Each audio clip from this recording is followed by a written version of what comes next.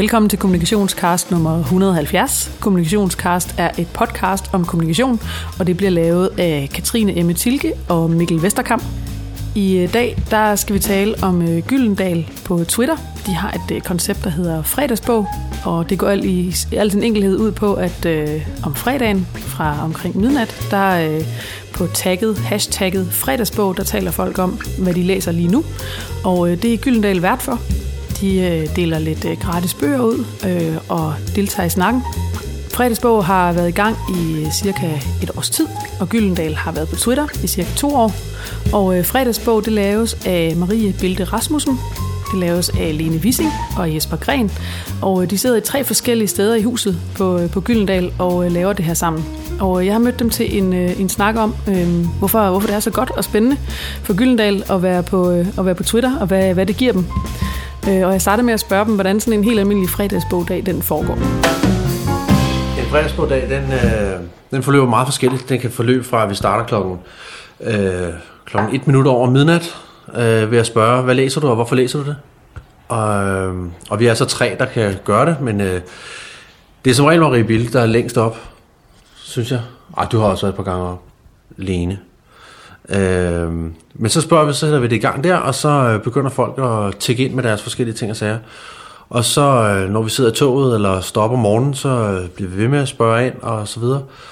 Og så når vi kommer på arbejde, så kommer det store arbejde jo, fordi så gælder det om hele tiden at holde øje med, hvem der siger hvad, og parre folk med deres interesser, og hvilke genre folk er interesseret i, fordi så kan man jo ganske ud fra huslige tandbørsten, tilfældighedsprincippet, sende dem en bog sådan helt her, Old Man Have a Large Sum of Money. Det sender vi bare ud, og det er bare sådan, det skal afsted. Med en lille note i selvfølgelig, at hvis de nu har lyst, så kan de jo skrive en kommentar til forfatteren, fordi det kan vi jo så genbruge i en fredagsbog senere. Og det sidder vi og gør sådan stort set hele dagen, og holder øje med folk og snakker med folk, og også twitter lidt for os selv, og selv siger, hvad vi siger, og fortæller, hvem der er inde i tranen, ikke mindst. Tranen. Ja. Tranen er jo selvfølgelig Gyldendals, våbenskjold, eller hvad man nu vil kalde det. Og der siger vi, at det er tranen, det er tranekvider, at det er os, der sidder inde i tranen. Marie, Jesper og Lene. Og så sidder vi bare og twitter løs. Og så går man sådan lidt on and off, og så har man møder, og så har man dit og dat, og så er man ude at løbe, eller et eller andet. Så det er meget stille og roligt, faktisk. Men der er ikke noget system i, hvem der får bøger? Det var der i starten. I starten talte vi, og var helt glade, da der var 25, der havde skrevet. Så aftalte vi, at når der var 50, så fik nummer 50 en bog. Og så talte vi, og var nogle gange lidt uenige alt efter, hvordan API'en kørte og sådan noget, hvem der egentlig var nummer 50. Og det gav lidt for meget bøvl og lidt for meget kedeligt arbejde. Altså.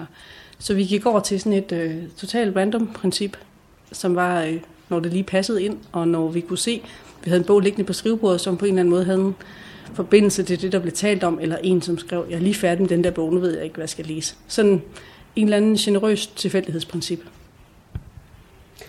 Vi oplever tit, at fredagsbog er gået i gang af sig selv, at det ikke er os, der starter den. Man stopper om morgenen, og om fredagen, så går man på Twitter ret hurtigt for at se, hvordan går det med fredagsbog. Og så er der allerede nogen, der har været tidligt op med ungerne, eller sidder på vej og venter på et fly.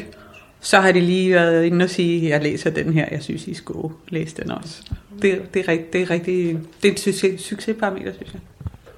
Altså, vi har holdt fredagsbog, hvor vi har været alle mulige forskellige steder, altså netop med vores teletilstedeværelse, hvor jeg blandt andet har stået i Mallorca Lufthavn og har holdt fredagsbog, mens de 2 Twix har siddet herhjemme og lavet fredagsbog, så det var sådan meget... og vi regner også med at gøre det fra New York i næste uge selvfølgelig, når vi er derovre, så holder vi fredagsbog derovre fra. Nogle sådan særlig gode fredagsbog-oplevelser? For nylig havde vi en bibliotekar, der sagde, hvor er jeg ked af, det ikke var bibliotekerne, der opfandt fredagsbogen. Det var vi meget glade for. Og for nylig har vi jo, det kom så på Gyldendal.dk, det kunne lige så godt være kommet der. Der er jo en dialog mellem de 2, hvor Hanne-Marie Høj, hvad hedder hun? Hanne-Marie Svendsen? Nej. Ja, undskyld. Hanne-Marie Svendsen sagde, at læserne er ens ukendte venner, når man kommer i dialog med dem. Ikke? De bedste stunder, det er, når man sidder derhjemme om aftenen, eller herinde på arbejde, og man faktisk ikke har tid til at lave noget som helst andet, end at hele tiden holde øje med den strøm der, som lige pludselig tager fart, og man sidder halvsveder lidt, fordi man skal holde styr på alle de der, og man skal finde ud af, hvordan man sender, fordi man skal jo også have en vis moderne, men også en vis konservativ tone, når man er Gyldendal, og så kan man ellers gå helt ud af tangenten, når man er sig selv. Så det kan have de der tidspunkter, der hvor man sidder og veksler mellem at være Jesper 69 Gren eller Gyldendal og sådan noget der, og sender bøger ud og finder ud af, hvem var det nu, man havde sendt til, eller som skriver en direct message til en med en adresse og sådan noget der. Det er de helt fantastiske dage. Eller hvor forfatterne kommer ind lige pludselig og blander sig. Samtidig med. Det er altså fedt. Jeg kommer i tanke om en af de første gange, hvor vi virkelig slog gækken løs. Eller nummer 2 gange eller sådan noget, hvor vi gjorde det om morgenen herinde, og Jesper og Marie var til et eller andet møde, så jeg følte, jeg sad alene med fredagsbog, og så tog det rigtig fart, og jeg kunne slet ikke følge med, og jeg endte at skrive med at skrive Mayday, Mayday til Jesper, fordi jeg tænkte, nu går det helt amok, nu vælter vi Twitter. Men siden fandt vi ud af, at det klarede sig selv rigtig godt, og man behøver ikke at være, der er ikke nogen, det giver ikke mening at lave en vagtplan, eller skulle tjekke det hver halve time, fordi det har virkelig sit eget liv. Så der var mange gode oplevelser. Nogle slemme, halvslemme. Jamen, de er slemme på den sjove måde. Jeg kan jo godt lide noget konflikt en gang imellem. Så der var en dag, at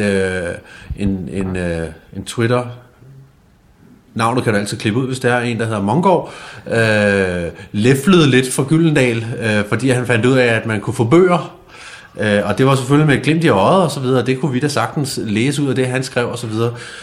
Og så var der en, som blev lidt mopset på ham over, at han læflede for meget for Gyldendal, hvorefter det selvfølgelig resulterede i et læflepoint, og han så selvfølgelig fik en masse bøger tilsendt Mongård, og ham den anden, han fik absolut ingenting. Så det var det totale tilfældighedsprincip. Det var bare ærgerligt. Altså, hvad skulle jeg have en masse bøger til dig? Jeg burde måske i virkeligheden kalde det et meget subjektivt tilfældighedsprincip. Ja. Der også, det var et eksempel på sådan noget, sanktioner. Vi har også haft et meget skønt eksempel på snyd, hvor vi havde en anden giveaway-teknik. Vi prøver sådan forskellige efter humør, hvor vi citerede første linje på bagsideteksten, så skulle folk gætte, hvad det var. Og det gik rigtig stærkt. Og så blev folk sure over, hey, jeg nåede ikke engang at google det, og sådan noget. Så var der lidt snak om det. Og fordi det gik så stærkt, der var nogen, der ikke havde fået noget, så var der en, der skrev, jeg vil godt gætte på, allerede inden I har stillet spørgsmål, så vil jeg gætte på, at den næste bog, I citerer fra, det er Dorfer Pasternaks Jeg er ikke her, fordi der havde været forskellige sådan, aktuelle krimier, vi havde taget. Og det synes jeg simpelthen var så fantasifuldt og intelligent snydt, så hun selvfølgelig fik den. Men altså, det koster vel sammenlagt en arbejdsdag? Det koster os ikke noget som helst at lave det her. Det er jo det, der er hele humlen i det. Det er et stort Conor Moore-projekt, som vi har her i huset. Mellem os 3, faktisk. Og vi sidder alligevel på Twitter. Det er en del af Gyldendals ansigt udad til at være på Twitter. Og så om fredagen, så sætter vi bare hashtag fredagsbog bagefter de ting, vi skriver. Så man kan stadig have møder, og man kan stadig sidde til et foredrag et eller andet sted med sin Mac på låret, og så sidder der jo fredagsbog. Og det er sket mange gange, at jeg har siddet til et møde og har lavet fredagsbog samtidig.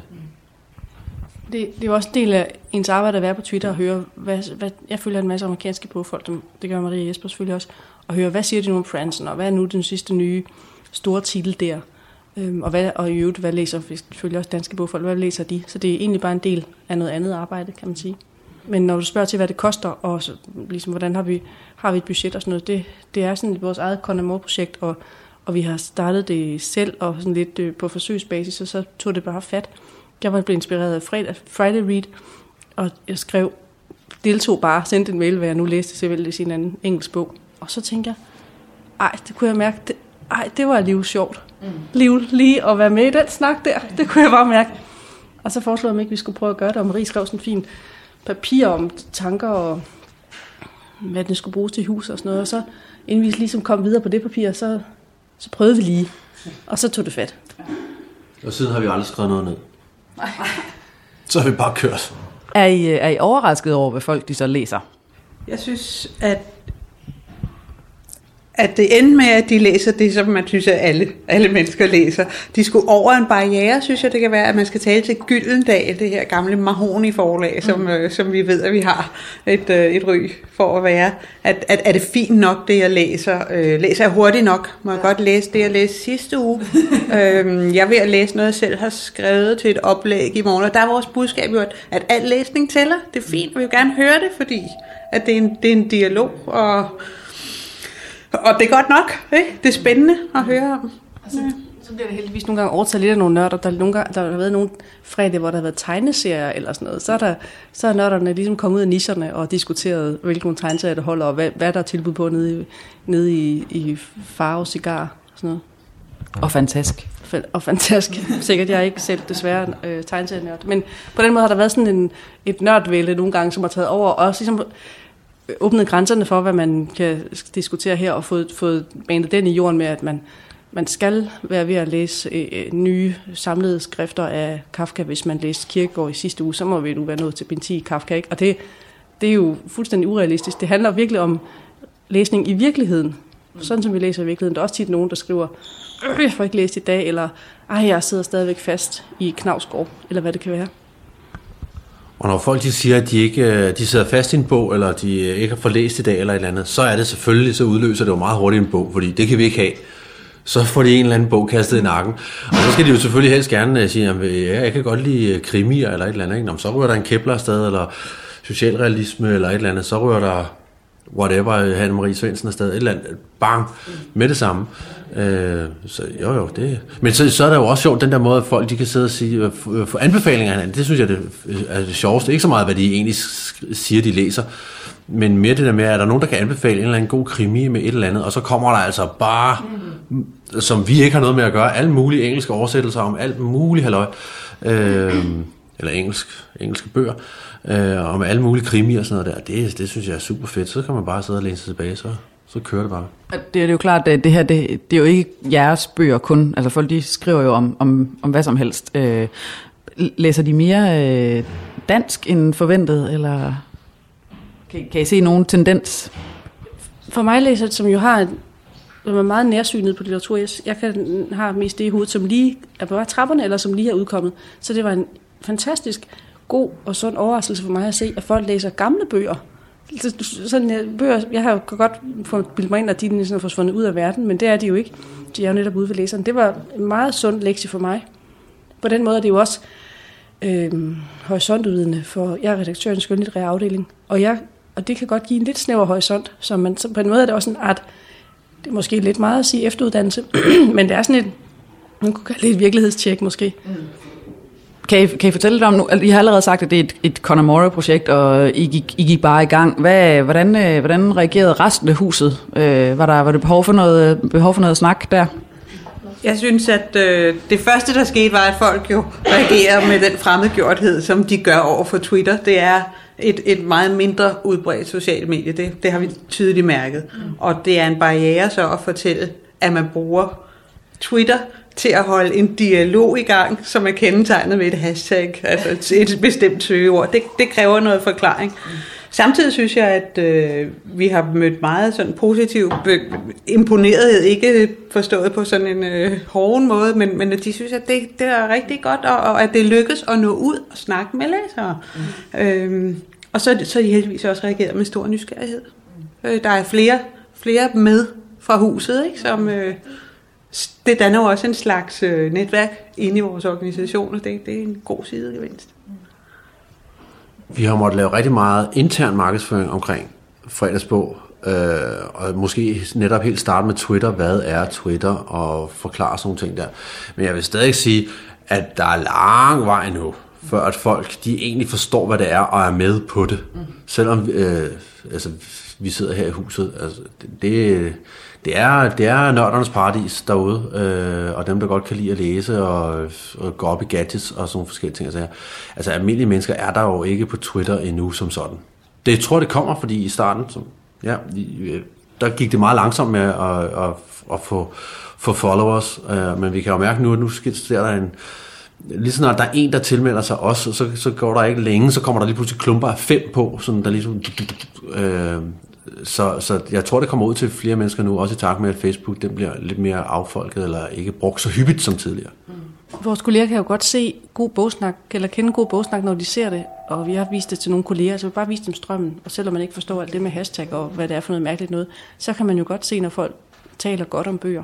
Og vi viste den til vores marketingchef, Nanna Sølsten, og sagde, sådan i starten sagde vi til hende, ved du hvad, Nanna, vi har outsourcet jeres arbejde, fordi læserne, vi siger det, men de er utrolig meget bedre til at tale om vores bøger, end I er. Altså selvfølgelig sagt med en meget stort glimt i øjet, men det er jo læsersnak, som sælger bøger. Formålet er, som vi har defineret det er at det er en læseting, og det ikke er en marketing. Det er det, der er alfa og omega med det her. Fordi hvis det først blev det andet, så vil det blive noget værre snot, og det vil alle folk kunne mærke. Det er derfor, vi snakker om alle bøger. Vi snakker om alle forlagsbøger. Fordi vi simpelthen vil skabe sådan, det, som vi kalder den old school public relations omkring bøger. Kan I sige noget om resultater? Altså lige inden vi startede, der snakkede vi en lille smule om I kunne se noget trafik eller noget et eller andet. Er der noget sådan målbart? Der er ikke noget målbart. Vi måler ikke på noget som helst, og det burde vi måske. Men igen, jeg tror, at hvis vi begyndte at måle, og vi begyndte at lave statistikker og salgskurver og alt muligt, så vil hele charmen omkring fredagsbog forsvinde. Så det prøver vi meget at lade være med at gøre. Vi kan se med de bøger, som vi kaster i nakken på folk, og der kan vi kun kaste Gyldendal bøger i nakken på folk. Der sker der en større interaktion mellem forfatter og læser, eller læser imellem på gyldendal.dk, hvor man netop kan skrive de her kommentarer, jeg synes det er en god bog, eller jeg synes den manglede det og det, eller et eller andet. Det er det eneste sted, vi bare sådan, jeg kan se det med det blotte øje, at der sker mere der. Det er jo nyt for forlag at tale med læserne. Vores kunder er jo normalt boghandlere, og vi har rigtig meget gavn af at få læserne i tale. Jeg synes, hvis man skal tale om noget, der er målbart overhovedet, så er det, at vi hører fra mange, der enten holder kurser eller har holdt kurser, at vi bliver nævnt derude som et eksempel på en måde for en virksomhed at bruge Twitter på. Jeg vil også sige, at hvis man skulle bruge det til at trække trafik over til Gyldendal.dk, så skulle vi linke meget aktivt. Vi har sådan et princip om, at vi ikke sælger. Det er ikke det, folk skal føle, at vi sælger. Vi linker til Gyldendal.dk, når der er noget ekstra at få for læserne. Det vil sige, at der kan ligge et forfatterinterview, eller en god dialog, eller en video, eller en gratis prøve, man kan tage ned. Der skal være noget at komme efter, før at vi synes, at det er okay. Og vi holder lidt øje med folk, andre virksomheder og forlag er velkomne, men de skal ikke komme ind bare og sælge. Det prøver vi at snakke os ud af på en rar måde, at vi læser her, det er ikke en butik. Ja. Vi er jo sådan en selvbestaltet Connemara-piratgruppe, så vi kan tillade os at tænke, at Gyldendal jo principielt ikke lever af, at folk køber bøger. Vi lever egentlig af, at folk læser bøger. Og det er jo det, vi understøtter her. Og det er selvfølgelig at gå et led længere ud, end man plejer. Men jeg synes godt, man kunne argumentere for det, at det er jo sådan set kun, hvis folk også læser bøgerne, at de bliver ved med at købe dem. Det er ikke det, at de køber bøger, vi lever af. Men det er på en måde også lidt en luksusposition. Altså forlagene er vel på en eller anden måde i Danmark og i verden hårdt presset, så man kunne godt forvente, at jeres organisation vil sige, at hvis det ikke sælger, så er det spild af tid. Vi tror på, at jeg tror i hvert fald på, skal jeg tale for mig selv, at forlagets rolle fremover, det ændrer sig jo i disse tider, hvor der bliver kortere vej fra forfatter til læser, men at forlagets rolle jo også er en filterrolle, og man taler også om det, der hedder curation, altså man tager en forfatter og hans værk under sine vinger og fremmer det og siger, det her kan vi anbefale. Det er et godt filter for læserne. Vi tror, at det skaber tillid til os som forlag, at vi kan give dem det, så på den måde synes vi sådan set, det støtter forretningen på en positiv måde. Vi prøver at transformere vores sådan mindset lidt her i vores lille gruppe, at tænke, at vi ikke så meget længere er i bogbranchen, men snarere, at vi er i læsebranchen. You don't sell your product, you sell what it does, som det vist nok hedder i nogle andre kredse.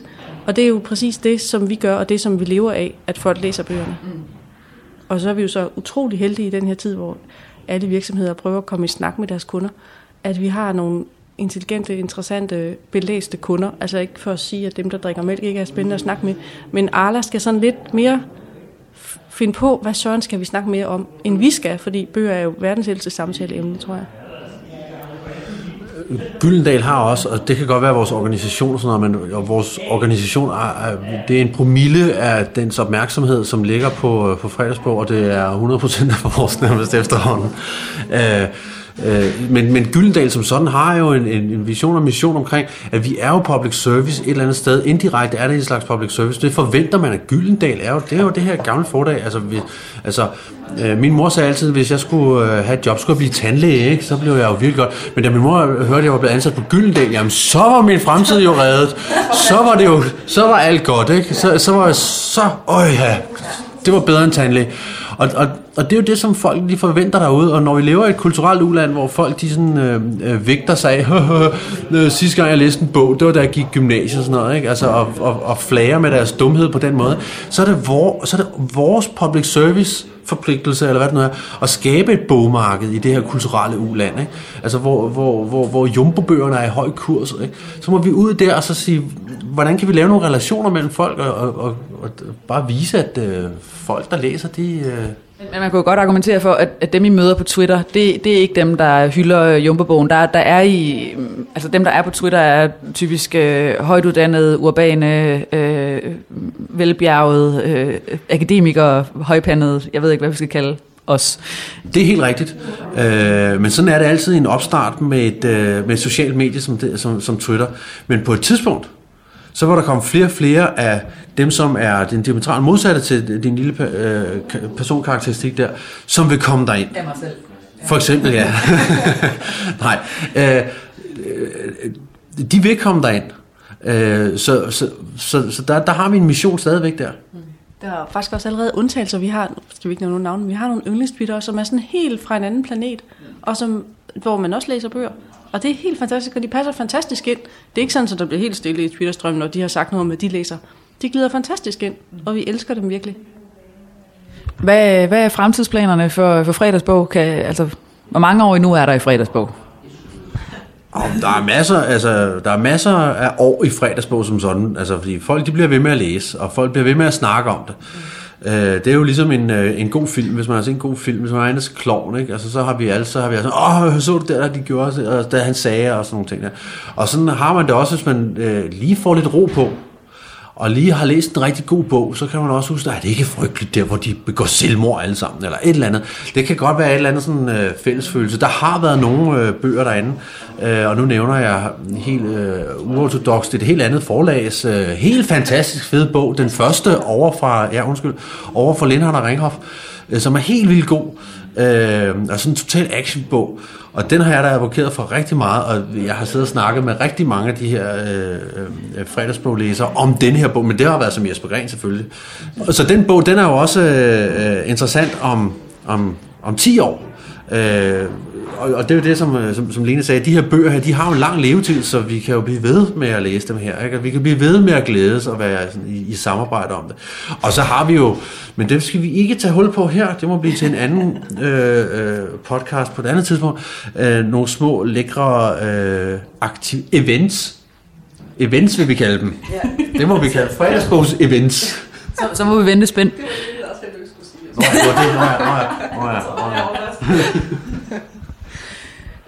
Når nu vi har meldt os ind i læsebranchen, så har vi også pludselig kolleger med alle mulige spændende mennesker. Marie nævnte bibliotekarerne, som vi elsker. Og DR, sådan nogle som DR har jo fantastisk succes med deres læseklubber på nettet. Med 50.000 medlemmer, tror jeg nok, det er. De synes, de er meget dygtige til at håndtere, eller med en pænere ord, være vært for læsersnak.